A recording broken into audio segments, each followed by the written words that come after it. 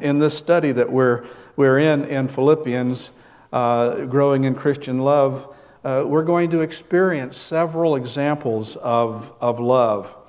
And hopefully these examples that we're going to take a look at in the Scriptures are going to instruct us and they will inspire us, just as we've been inspired by so many pictures on the news, so that we'll be constantly growing in that Christian love. There are three examples, primary examples, that we're going to see in this very short book.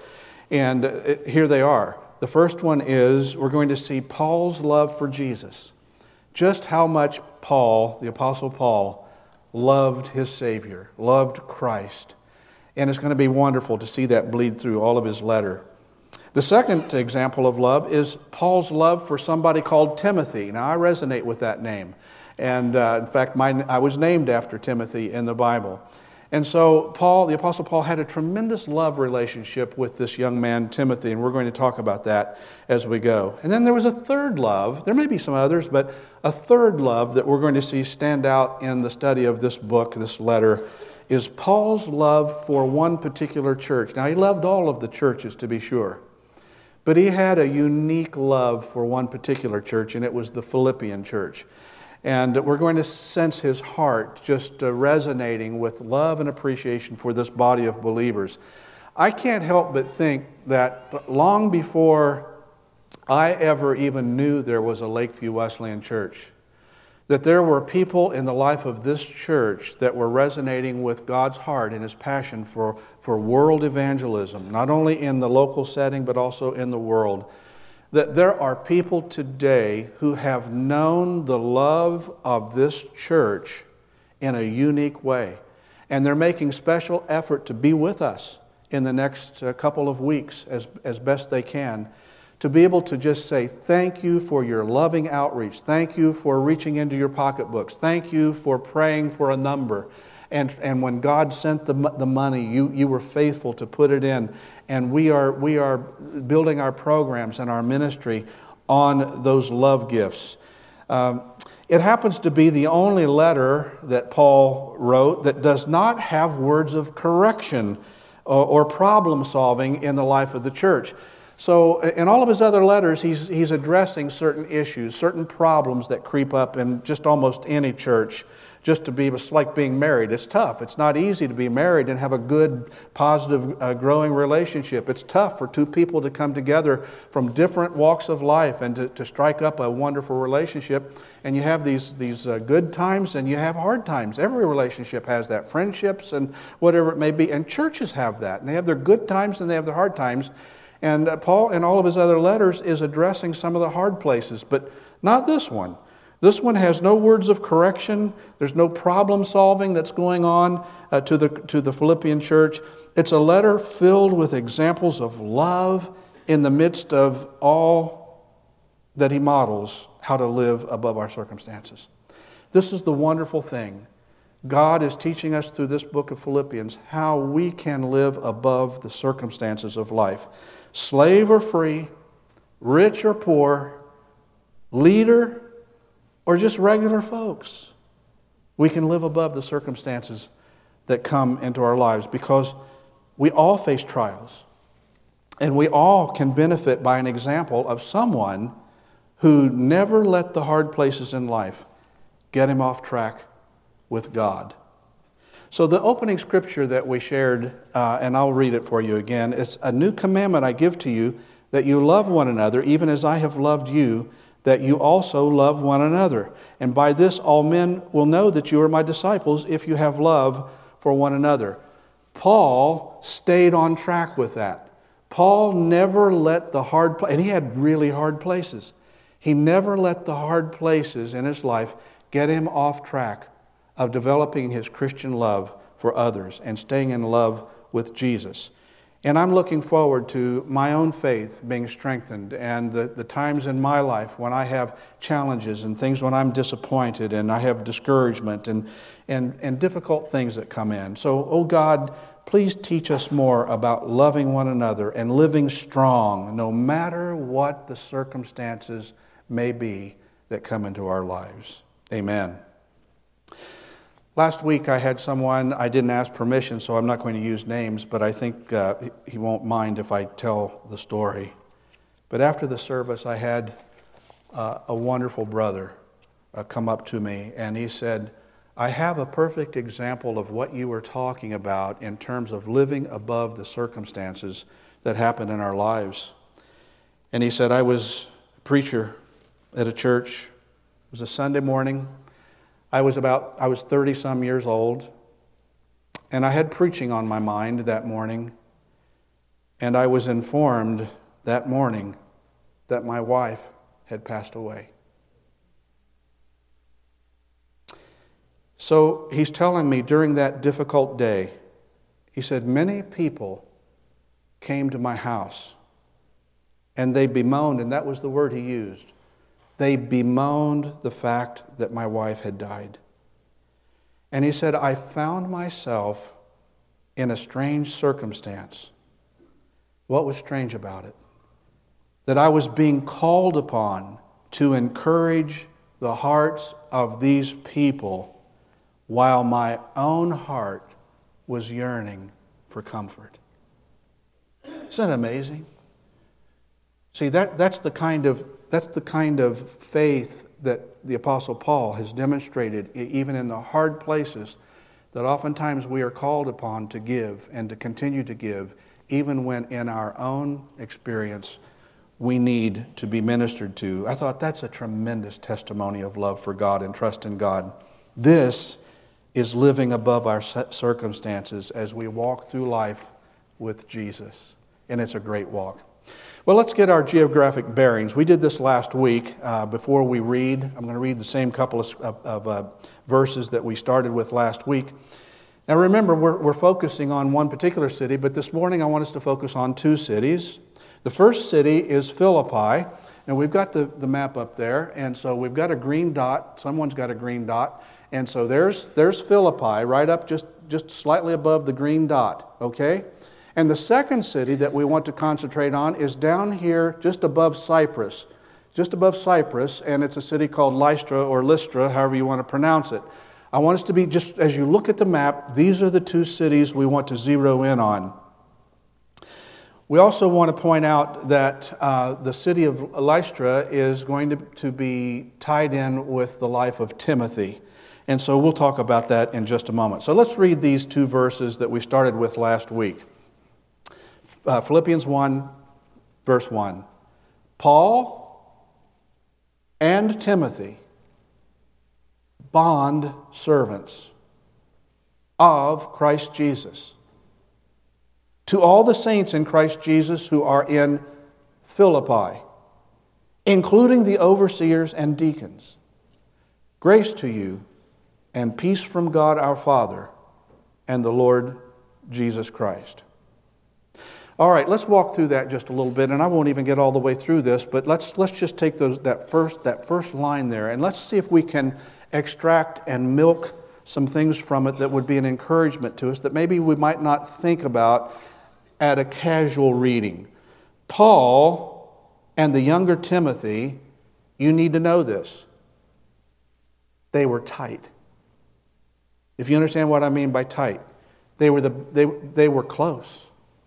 They were the best of friends. They were like father and son, like two brothers. And so I want to share some facts with you about that relationship between Paul and Timothy, and then I want to challenge you to ask yourself some questions about relationships. And here are three questions that I'm going to talk to you just a little bit about Paul and Timothy and their love relationship, but I want you to think about these three questions personally as I talk about this. First question, who am I close to in the faith? Now I'm going to talk to us about how Paul and Timothy are close to each other in the faith. Who are you close to when it comes to the faith? Now I'm going to give three answers here, just my answer on this first one. I won't answer the rest of them for you, but just so you can get an idea. So who's Pastor Tim? Who did he name that he's close to in the faith? Well, I will tell you that the person that I am absolutely the closest to in the faith is my wife, Cynthia. We dialogue about faith things all the time. Our lives have been built around serving God in a faith community. Everything about our family life and raising our children, and everything has been about faith in the Lord Jesus Christ. So when I think about that, who am I close to in the faith? Cynthia. Is there anybody else that I'm close to in the faith? Yeah, my mom. My mom is a tremendous lover of Jesus, always has been. And so I can talk to my mother about almost anything under the sun when it comes to spiritual things. She's very comfortable, and I feel good about it, and she has always given me good counsel, and I know that she prays for me, and even if she doesn't know an answer to something or have wisdom about something, I know that she will pray. And so she's another person that I would choose. Now, I'm not going to name anyone in the life of this church because that would create issues, or could create issues for people, so I'm not going to do that. But who else am I close to in the faith? Well, I would say a fellow by the name of Bill. And he's been a prayer partner of mine for almost 30 years now. And I can pick up the phone and I can call Bill and we can have a spiritual conversation in a heartbeat like we had just been with each other yesterday, even though most of the time it is 6 months, sometimes a year, before we ever see one another. So who are you close to in the faith? I'm not talking about your family. I'm not talking about even someone that you just love. I'm talking about in the Christian faith. Who would you name? Second question, who am I investing in spiritually? Who are you investing in spiritually? I said I wouldn't answer, and so I'm not going to do that, other than to say that I've made it as much of my business as I knew how to invest in my children, spiritually speaking. But I've also invested in a lot of people over the years. Sometimes those investments have paid off, and sometimes they've gone awry. I can tell you, I'll give you an example of one here. This is a sweet one here. It was at 6:19 this morning, and I'd already been meeting with the Lord and working on these things for a couple of hours by this time, but it says, "Good morning, Pastor, covering you and your team at Lakeview in prayer this morning. May our great and mighty God give you great strength and encouragement to preach, teach, and encourage the people today. He alone is our strength and our refuge in times of prosperity and also in times of great struggle and strife. Praying for the Holy Spirit to work and move through you today, Pastor. Blessings." And so I wrote back, "And you as well. Thank you. May you experience spiritual breakthroughs as you faithfully and patiently lead.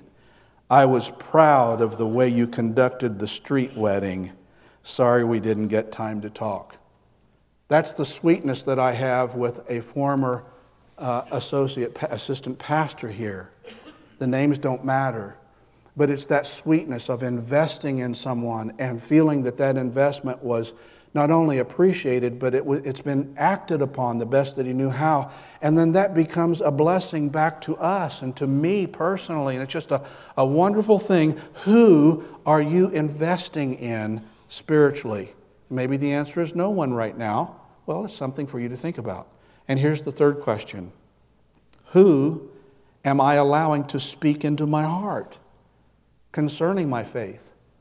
Who do I allow? Who do you allow to speak into your spirit and into your heart with regard to your relationship with the Lord Jesus Christ?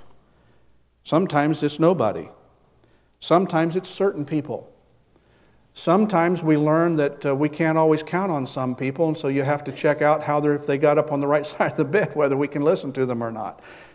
But who are you listening? Who do you let speak into your life and talk to you? Say, well, no, this is my business. Or who are you to tell me what? Who died and made you boss? That kind of a thing. No, who do you let speak into your life? All right, Timothy was a teenager when he met Paul. His family lived in Lystra. You saw it on the map. His dad was a Greek man, and we don't know much about if anything, about his faith. But we do know something about Timothy's mother and his grandmother and about their faith. And they knew the Scriptures, the Old Testament Scriptures for sure. And we know that they were teaching Timothy the Old Testament Scriptures so that he would know how to love God. And so as these women appeared when Paul came through on his first missionary journey, these women showed up and they obviously heard the Apostle Paul preach the gospel, which was something new to them. And apparently they believed, just like some of you.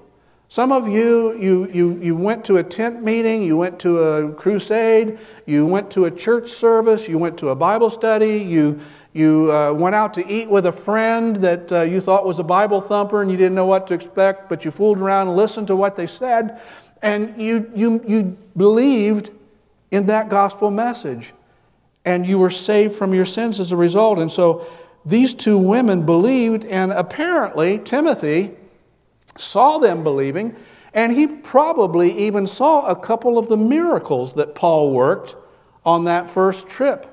One of which was they stoned him. They tried to stone him out of town, and he didn't die. Can you imagine having big stones thrown at you and living through that? He didn't die. And that was miraculous to him, I'm sure. And so on the second missionary journey, when Paul was coming back through to visit the churches that he started, when he got to Lystra, a couple years later, he invited Timothy to do something really interesting. He said, "Why don't you come go with me and travel with me?" Now that tells us right there that he's had his radar up, his antenna was up to say, I'm looking, I could use some help along the way. I'm looking for a great candidate. Now we have opportunities here, being so close to the universities, that we have people who need to do internships all the time. They need to satisfy course requirements. But one of the things our staff are very careful about is this. We don't, as much as we want to help everybody satisfy their course, we're looking for those that God is sending our way. Those that God is preparing their spirit so that we can speak into their spirit. And it's not so much what they can do for us in a department or in a program, but what we can impart to them as they are in preparation of training for ministry. And so Timothy helped Paul to establish churches just like Philippi, Thessalonica, and Berea.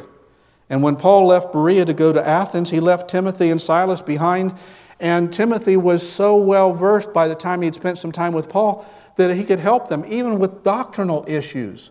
Things when their theology would get off track and they needed someone to come in and say, no, you're getting off a little sideways there. You're getting off track.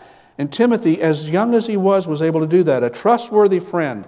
One who actually carried offerings, money collected by the Philippian church to help take care of Paul, even though he never really asked for that. He appreciated it. And I think that may be part of the love relationship that Paul had with the Philippian church, that even when he didn't ask, they took up collections. And they said, Paul, look, just use this as you need. For your own needs, or if you've got some people that are in need or whatever, just let this offering be a blessing to your ministry. And that's the kind of relationship the church was developing with Paul. 6 of Paul's epistles include Timothy in the salutations. So you can see Paul was really excited about this young man. The most tender and moving of Paul's letters was the last one that he wrote to Timothy while he was a prisoner in Rome. And it's really sort of like his last will and testament. It's about AD 67. And Paul had a sense that his life on this earth was a short-lived. And so the letter is a dying wish to encourage Timothy to request that he join him in his final days of imprisonment. It's a beautiful relationship. How many of you have ever read Fox's Book of Martyrs? Anybody? It was written 1563, but it was written several centuries later after all of Paul and Timothy. But Timothy remained in Ephesus until AD 97. And during a pagan celebration of a feast called Catagogion, Timothy severely reproved the people in the procession for what's called ridiculous idolatry. And you know what they did? It made him so angry that they beat him up. And they beat him up so badly that 2 days later he died. That's the relationship that Timothy and Paul had. I believe every true believer in Jesus needs to be seeking and saving the lost. That's what this says, seek and save the lost. And every true believer needs to be investing in someone that we can pass the baton to at some point. Who do you have in your life that you're investing in? Who are understanding something about your spiritual heritage, your passion to serve Jesus, your love for God, your courage to stay on track, even when the circumstances of life are difficult. Who are you investing in that will be able to take that zeal and that passion and that drive and that love for Jesus and take it on after you and I are gone if Jesus tarries? So if you don't have someone like that, here's a suggestion. If you're married, start with your spouse. If you're married, start with your spouse. And your children, if you have children, if you're in that circumstance. Now, if you're not married, you don't have children, then start with your circle of friends. What person in your circle of friendships is God directing you to invest in spiritually? So here's a great question for you to ponder. And if you could take a little deep breath and say, at 20 minutes till 12, and he promises he won't be too much longer. Make sure you get this. This is like 400 series class in college, right here. Here's the question. Are my friends, is my wife or my husband, are my children closer to God as a result of being caught up in my life? Are they? Are your children closer to God because you're the father or you're their mother? Is your wife, if you're married, closer to God than she was in the first place because she married you?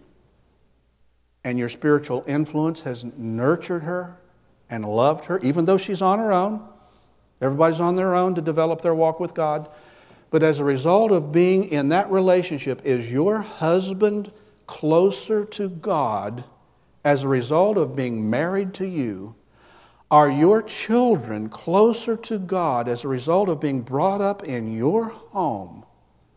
Are your friends that you hung out with last night or last week closer or farther away from God as a result of our influence in their lives?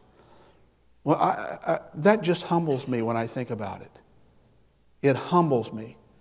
And it makes me want to run, not walk to God, but run to God and say, God, have mercy. I have blown it a few times with my spouse. I have blown it a few times with my kids. I have blown it a few times with the leaders in my churches. I have blown it a few times with my friends. God, have mercy. I want them to be able to stand before you one day and say, God, thank you for this friend. Thank you for this husband. Thank you for this wife. Thank you for this dad or mom, because I got to know you better because of who they are. Wow, that's sobering, isn't it? It's wonderful. If you didn't write anything else down, you ought to write that down somewhere. Don't let that question get away from you. It'll hold you in the hard places. Well, in my studies, I ran across something from Howard and William Hendricks that I found interesting when it comes to investing in someone for Jesus. And so it goes like this. It has to do with mentoring and pouring your life into someone, whether it's a child, whether it's a friend, whether it's a spouse or whatever. It's a potential mentor inventory. And so it goes like this. You may be wondering whether you are cut out to serve as another person's mentor. So answer these questions to help you evaluate your suitability. Okay, so here they are. You won't be able to write all these down, but just one or two of these might just stand out. Number one, are you a person of patience? Do you take the long-range view or usually the short-range view? What is your area of competence? In what skills are you qualified? And what is your specific area of expertise? You know, we just had a meeting, a trustee meeting before the Sunday school, during Sunday school hour, and we're talking about our roof, and we'll be coming back to you to talk about our roof needs here one of these days. But these are men that many of them work with this very same kind of issue on their jobs. And they have a certain expertise, and you can just tell. I'm sitting there and I'm amazed at their comments. I'm amazed at their experience and their background. It's like, man, I wouldn't have thought of that. I'm glad they're on the team. I'm glad they're a trustee. It's really helping us make an intelligent decision. What is your area of competence? How strong are your interpersonal skills? Are your relationships generally pretty healthy? Or do you find that you struggle with your relationships? That might have a bearing on mentoring. Are you process-oriented, or are you capable of sticking with people over time while they develop? You know, if you begin to pour yourself into a person and the person doesn't respond well at first, so you're going to kick them out, kick them to the curb, say, well, no, I'm not going to spend any more time with you. I didn't pay off. You did 2 stupid things since I started working with you. So forget about it. Just forget it. Or are you willing to take risks? Are you able to take risks with people and invest in people? Are you willing to accept responsibility to help someone else grow? Say, oh, well, no, it's just about me, my family, my husband, my kids, and my work, and that's pretty much all I got time for. Okay, so if you're not willing to accept to give some time, then it's probably better not to do that. Is your character worth emulating? Would God approve of someone adopting your behaviors, attitudes, values, language, and mannerisms? It's scary to pour yourself into someone else's life and realizing how many shortcomings each one of us has. It's sort of like, I'm not going to try to help anybody. I got too much wrong. They might pick up on all the wrong stuff and be worse off because they met me. That'd be a sad thing. Or is there any sin or unhealthy situation that you have not addressed that could possibly damage your relationship with another person? Oh, I was doing really good, Pastor, until I found out someone told me about you. What are you talking about? Well, we might know what they're talking about. God forbid we have something like that hidden. Or have you settled the question of Christ's lordship over your life? Are you fundamentally committed to honoring Jesus in every area of your life? Wow, that was from the book As Iron Sharpens Iron, Howard and William Hendricks. You can look it up. There's a whole lot more in there. It's a lot of responsibility to pour yourself to invest in another person's spiritual well-being. But we all need to consider it if we truly love the Lord and love one another. And so Paul took a risk with young Timothy. He probably wasn't sure how it was all going to take, but it certainly worked out in this case. Sharing not only the good that the other person needs to hear, but also sharing the not so good that often haunts us like a relentless demon. Can you picture Paul and Timothy? I did this early this morning. I was just thinking about it, and I thought, okay, so they're traveling on these missionary journeys together, and they go, in most cases, we don't read about them living in tents and, a little whatever, but we do read about them often staying in the homes of people in the churches that they started. And oftentimes, the place where they rested would be on the rooftop. In that climate, in that culture, a lot of times they'd spend time on the roof.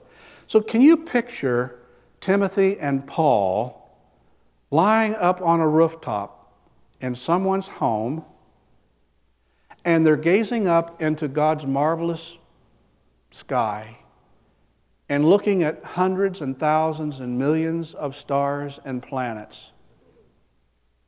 And Paul is thinking about his investment in this young man, but quietly, secretly, he's got this thought running through his mind. Timothy, in the name of religion, I killed a bunch of people. And I put a bunch of people in jail. And I tore up a lot of families and homes and hurt a lot of kids, all in the name of religion until I met Jesus. And you know, Timothy, I really struggle with that some days. Pray for me. You got anything like that in your world? You got anything you wish you could do it over again? You got anything that a Monday quarterback opportunity you would have changed a couple of the plays and said, oh my goodness, I'm trying to pour into some young intern's life, and oh God, every once in a while the devil reminds me, I don't have any business talking to anybody about anything. I'm a wretch when it comes to what I'm remembering that I did. Wow.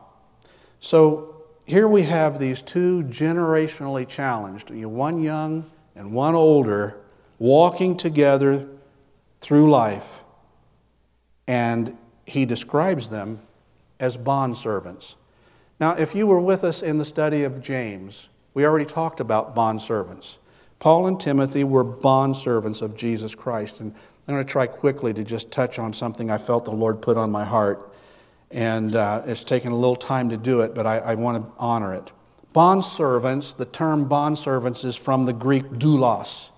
And most of you know that. You remember that. Kirk Thompson and I had a talk about that last night at Overflow before it started. And he reminded me how we taught about that. It means a person who is owned by someone else. Someone who is subservient to and dependent upon the owner. And in the context of Christian faith, Paul refers to himself as subservient to and dependent upon Jesus Christ. Would you say that's where you are? Would you say that's your relationship with Jesus? So the concern is that this should not be interpreted as an inappropriate view of class distinctions. Bondservant. We shouldn't have an inappropriate view of class distinctions.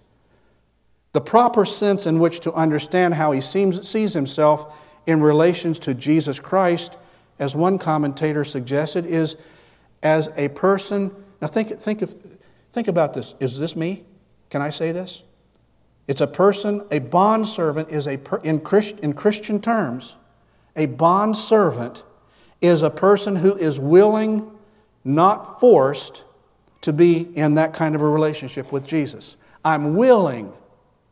I'm not being forced into this. I am a willing servant of Jesus. Secondly, I am determined by my own personal desire to serve Jesus.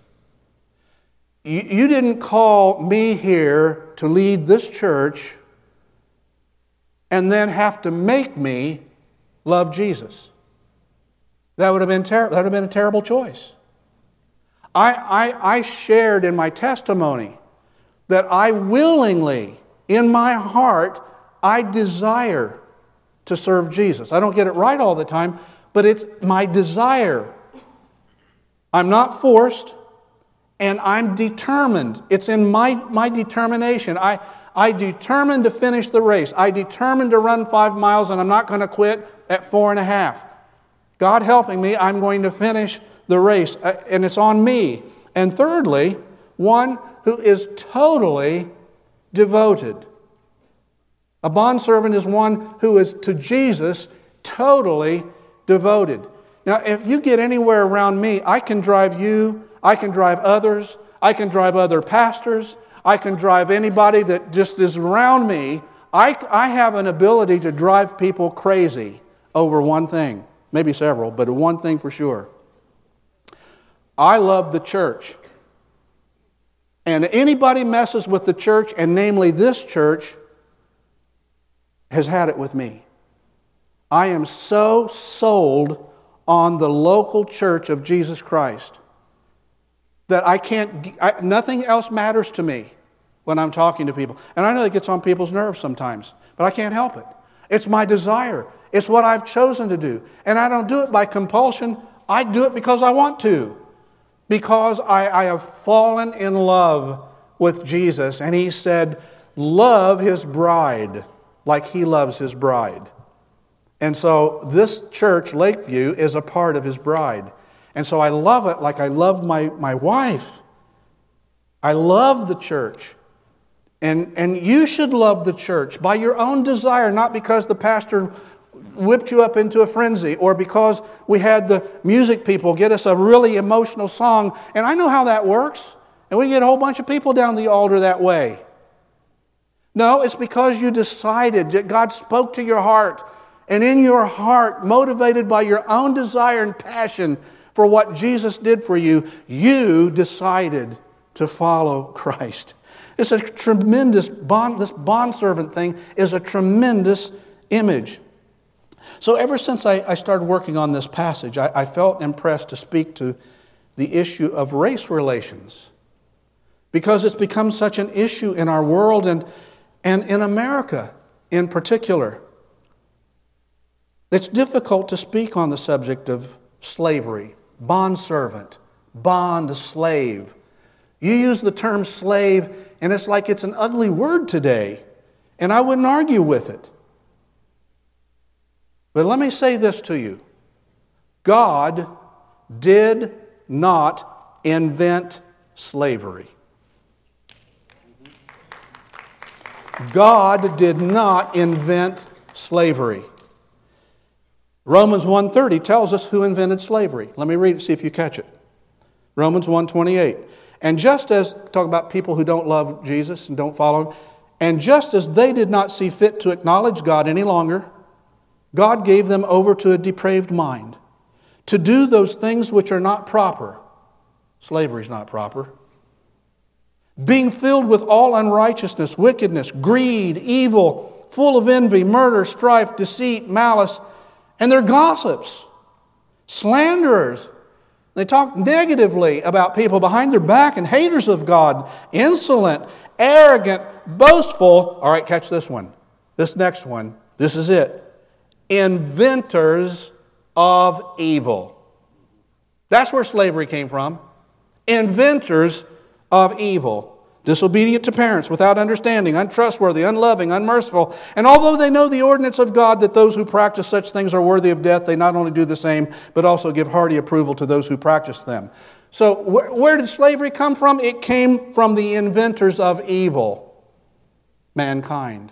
Our own stupid ideas of how to develop a culture.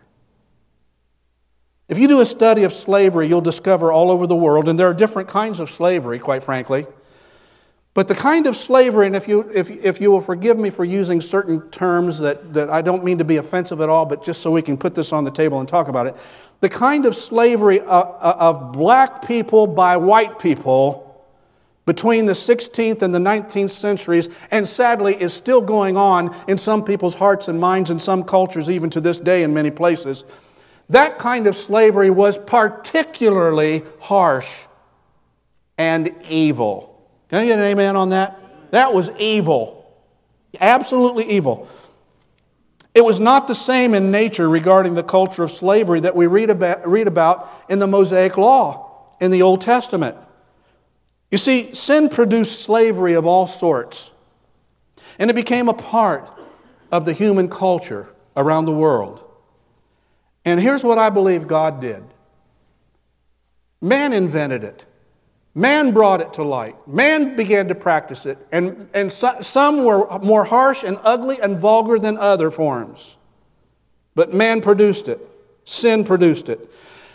And so because it was there, and because it was particularly harsh, and because it was particularly damaging to people, God spoke instructions regarding proper treatment of people, regardless of their circumstances. He never did, nor did Jesus ever endorse slavery. What they endorse is that all men and women are equal and should be treated as such, regardless of whatever circumstance you are in. So if we go back to the Old Testament, we find people who were slaves on the basis of different circumstances or conditions. You have slaves as a result of the fact that Israel was in a big battle and a war with surrounding nation. And so when Israel would win, the captives would be brought in and they would become slaves in some cases. Or you have slaves who are the result of they needed money. They were broke. They had nothing to work with. They're trying to take care of their family. They are trying to get a home. They're trying to make their way in life, and they had no hope whatsoever. And so they chose to become a bondservant, a bondslave, so that the person who laid the money out for them would give them a seed start for their efforts of taking orders and living at their disposal. And that would last for 6 years. And in the 7th year, they would be set free. Now, sometimes the slave would choose to stay, but they didn't have to. And just like you don't have to stay with Jesus, but you choose to because He set you free. And then thirdly, people who are born to a parent who was a slave could make a person a slave. Let me give you a quote from Hodge and Taylor, two different people. And let me just read this to you, and I'm out of time.